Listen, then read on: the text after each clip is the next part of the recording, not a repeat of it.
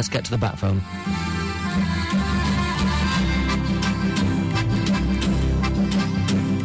You talk like Marlene Dietrich, and you dance like Zizi Jamais. Your clothes are all made by Balmain, and there's diamonds and pearls in your hair. Yes, there are. You live in a fancy apartment off the boulevard Saint-Michel, where you keep your Rolling Stones records and a friend of Sacha Distel. Yes, you do. But where do you go to, my lovely, when you're alone in your bed? Arguably one of the best songs ever to come out of the 1960s, and it's my great pleasure to say a very good day and welcome to Peter Sarstedt. Well, thank you very much. Thanks, Vince. Well, that is, it's one of those pivotal songs where I believe many, many people can still remember the words, can remember, what they were doing at that time. And, the debate still rages. Who was it really about? It wasn't about anyone. It was just a construct, really, of a type of European girl. I think I've been in France recently. I wrote it in 1966, so I was in Copenhagen, and I'd just been in France, so with a nose pressed up against the window pane of the expensive restaurants and so on. Yeah. And it was a construct. I knew a little bit about French culture, but not a lot. And the funny thing is, I've been looking around the websites and there's all these debates raging, so it's nice to have a definitive answer. Yeah. And one of the things I'm doing is I'm talking to people that made these great songs of the 60s and of the era, but certainly of the 60s. It's nice to actually have somebody tell you the exact thing rather than it's passed down the line. Oh, yeah, yeah. It's very important that a song gets nailed down. So yes. that you have a definitive idea of what it's actually meant to be. Yes. Because a lot of people fantasize about it, and in a way, I suppose that's right, because you want a song to have an open ending, as it were. You want a song to be all meaning and have many meanings. But you must be so proud of your achievement, because here we are, 2007, 1969. It was, wasn't it? You got your award, didn't you, in 1969? Yeah, it was 1969 when it came out, March 69. Yeah. Well, I mean, you've had your moments of wonderful feelings, and but nowadays I try for a feeling of complete contentment. You know what I mean? Yes. Just they only happen every now and then, sort of fleetingly. But so moments of very happy moments, and I try for those. Yeah. Your family, are so talented. I when I read these things, that I think we all knew, obviously, Eden Kane, but some of us maybe hadn't all twigged that you've got a second brother who also has been very successful. Well, yes, exactly. He's had his moments in the charts, and he lives in Mojácar. In fact, we're very close by where you are. Yes. Yes. And he's out there at the moment. So, but at the moment he is mainly a guitarist and a singer, and he likes to play the blues, and he likes to pick his guitar. So it's miles away from his record, which was "My Resistance Is Low," which was a kind of 1940s idea. It was a nice song, actually. Yeah. I did like that one. It was 76, I think, if my memory serves well. Yeah, exactly. It was a very good song, but they manufactured it in a way. They actually produced the record from the original music of the 1940s film. So the guys were already playing music which was 30 years old, actual sheet music. Yeah. So. In that way, it was very nice, and they used old microphones and things like that. So it was a very unique sound. And can I ask you about, just as you came to England, which I'm reading was 1954. Yeah, right. When you started as a skiffle group, the three brothers, were you all together all the time as this group? Well, we started as a band together. My older brother brought a guitar home one day, and we all learned to play it. We took it in turns. But he said to me, my elder brother, he said, look, if I play the guitar, you play the T-chest bass. And we'll have my brother on, my younger brother, Clive. I think he also played guitar. But I was allocated the T-chest bass. And so later, it turned into a bass guitar. So I was always the bass guitarist in the band. And we did start together, but not for long. We split up after that into various rock outfits. And of course, although many people will hear the phrase as soon as they hear your name that brother of Eden Kane, you don't really always hear the other way around, which is rather strange to me. Yeah, well, I mean, no, but the thing is, he came first. So he was always, and he's the elder brother. So yes, it's kind of deference to him. I'm Eden Kane's brother rather than the other way around. It's interesting to me this because I've got three boys, and maybe it gives me an insight as to the way they feel. But I mean, when I first heard Eden's "Well, I Ask You." That is so different in its style to your song, and yet you all mixed and grew up together, and Yes, but, I mean, with the brothers, it's kind of unique in a way that we're all of a separate generation. I'm of the more freaky generation. My younger brother is a more rock-orientated sort of player. He's basically an electric player. Whereas I'm an acoustic player, and my older brother doesn't play anything at all.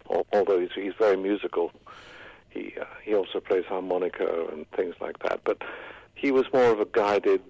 In the very beginning, in 1961, when he appeared,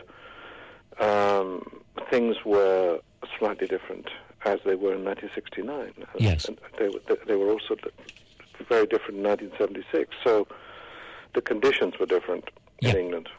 And of course, around 69, I think it was more sort of flower power, wasn't it? 67 to 69, about... it was a softer sort of music very often. Well, but the Beatles had split up in, I think, 1969, and Sir Hendrix had died, and various things happened, and singer-songwriters seemed to be the order of the day. Yes. A kind of Cat Stevens-like. I remember meeting him and sort of having a cup of tea with him and things like that up at a producer's house. So it was very much a period when it was the end of the 60s anyway, wasn't it? 1969. It was over basically by then. Yes. The actual Beatle music was over. So but it was a time of consolidation, really. Your success, though, was really quite international, because I think about 15 or 16 countries you did well in. Well, I mean, because of the World Service of the BBC, I was very attentive to the World Service. I did a lot of things for them for not much money, but I was advised to do them, and I'm very glad I did. So I became a world figure. I'm very well known up the Orinoco, by the way. Right. But they wear my records. They nail them into their heads and they spin them around, but they don't know quite what to do with them. So, yes, I thank the World Service for that. Yeah. Now, another part of your successful life is that you were entered for the Golden Rose of Montreux. And how did that affect your career? Well, it kind of affected my career in that it gave me another layer of experience of television, and but I was able to say no to television because I didn't feel... I mean, the thing is that you could get to know the name of the doorman and things like that at the BBC and various other places. And you don't really want to know the name of the doorman. So an artist, like his ambition shouldn't be to work for the BBC or somebody else. A full-time gig, Yes. You are trying to be creative, and as a result, you want your freedom. Mm. That's what it gave me in a way, being experienced on television and so on. Yes. I was absolutely quite surprised when I realised that, three of you have had this fantastic success. And what intrigues me always is where you originally got your influences. Was it mum and dad, or was it school? Well, I think it was England, because in 1954 when we arrived, we weren't particularly musical or anything like that. We as young men. But so gradually, when these sort of rock and skiffle eras started around about 1956, we were inspired by the local guys, and of course the Americans, who were very influential, like Elvis and people like that, were extremely influential to us. I suppose we were guys who listened with the radio to Radio Luxembourg and so on. Yeah. We started off on that one, and we became very influenced by it. So whether the mother and father were influential, I can remember my father actually playing some music for us on harmonica. He used to stand in the doorway as we'd all be asleep, or pretending to be asleep. He would stand and he would play a song for us on the harmonica. Sort of out of sight in the corridor, and it would help with us sleeping and everything. So maybe it was that, but I also had half-sisters who were into music. Yes. My mother was a concert violinist. So I don't know, maybe the influence comes down, but it wasn't a conscious thing. Mm. I was chuckling to myself because I used to take my guitar up to the kids' bedroom and try and get them to go to sleep. They were probably kidding me every bit the same as you were kidding as well. No, that's a very good thing, because it has a subliminal effect on them. Yes, I think that it's very important that. Yeah, I think they quite enjoyed it, actually. And, my youngest, who's a little older these days, a lot taller than me, he still tells me that he enjoyed it anyway. Oh, that's good. Well, now, if there's anything I can do to, obviously, point our listeners into the greater way that they can get to enjoy your music, is it best to go to the website these days? Yes, I think so. Although I'm not actually doing a lot of live work. I'm mainly interested in the PRS Members Fund and sort of various other charitable things at the moment. So I haven't got a huge amount of gigs where people can go. But the website is very interesting, I think. Well, with your permission, what I would like to do is I always like to put a tribute page together for the people I am chatting with, and I'll link that page up to your website, and then my listeners can go straight from one to the other if they wish. That's very nice of you. Thank you. Peter, thank you very much indeed. It's a pleasure. We've really, really all enjoyed that song so much, and as I say, a pivotal memory, and keep the good work. It's absolutely brilliant. Right. Okay, thanks, Vince. Peter Starstead, thank you very much indeed for joining me today. You're welcome. Bye-bye. Thank you. Bye.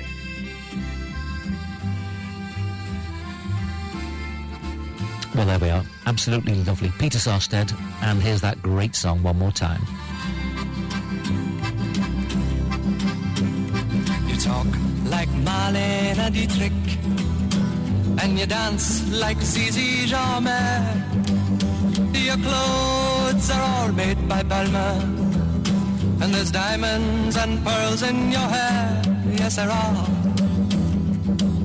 You live in a fancy apartment off the boulevard Saint-Michel, where you keep your Rolling Stones records?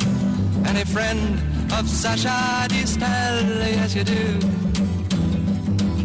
But where do you go to, my lovely, when you're alone in your bed? Tell me the thoughts that surround you. I want to look inside your head, yes I do.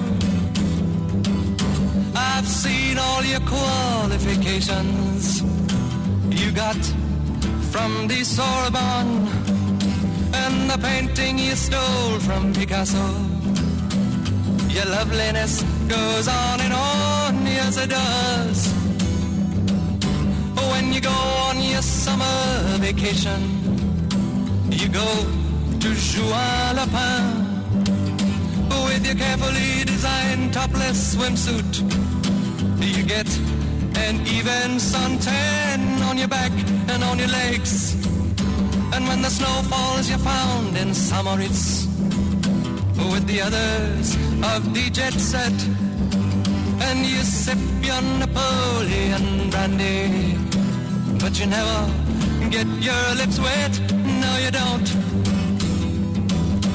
But where do you go to, my lovely, when you're alone in your bed?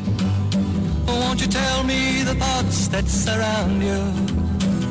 I want to look inside your head, yes I do.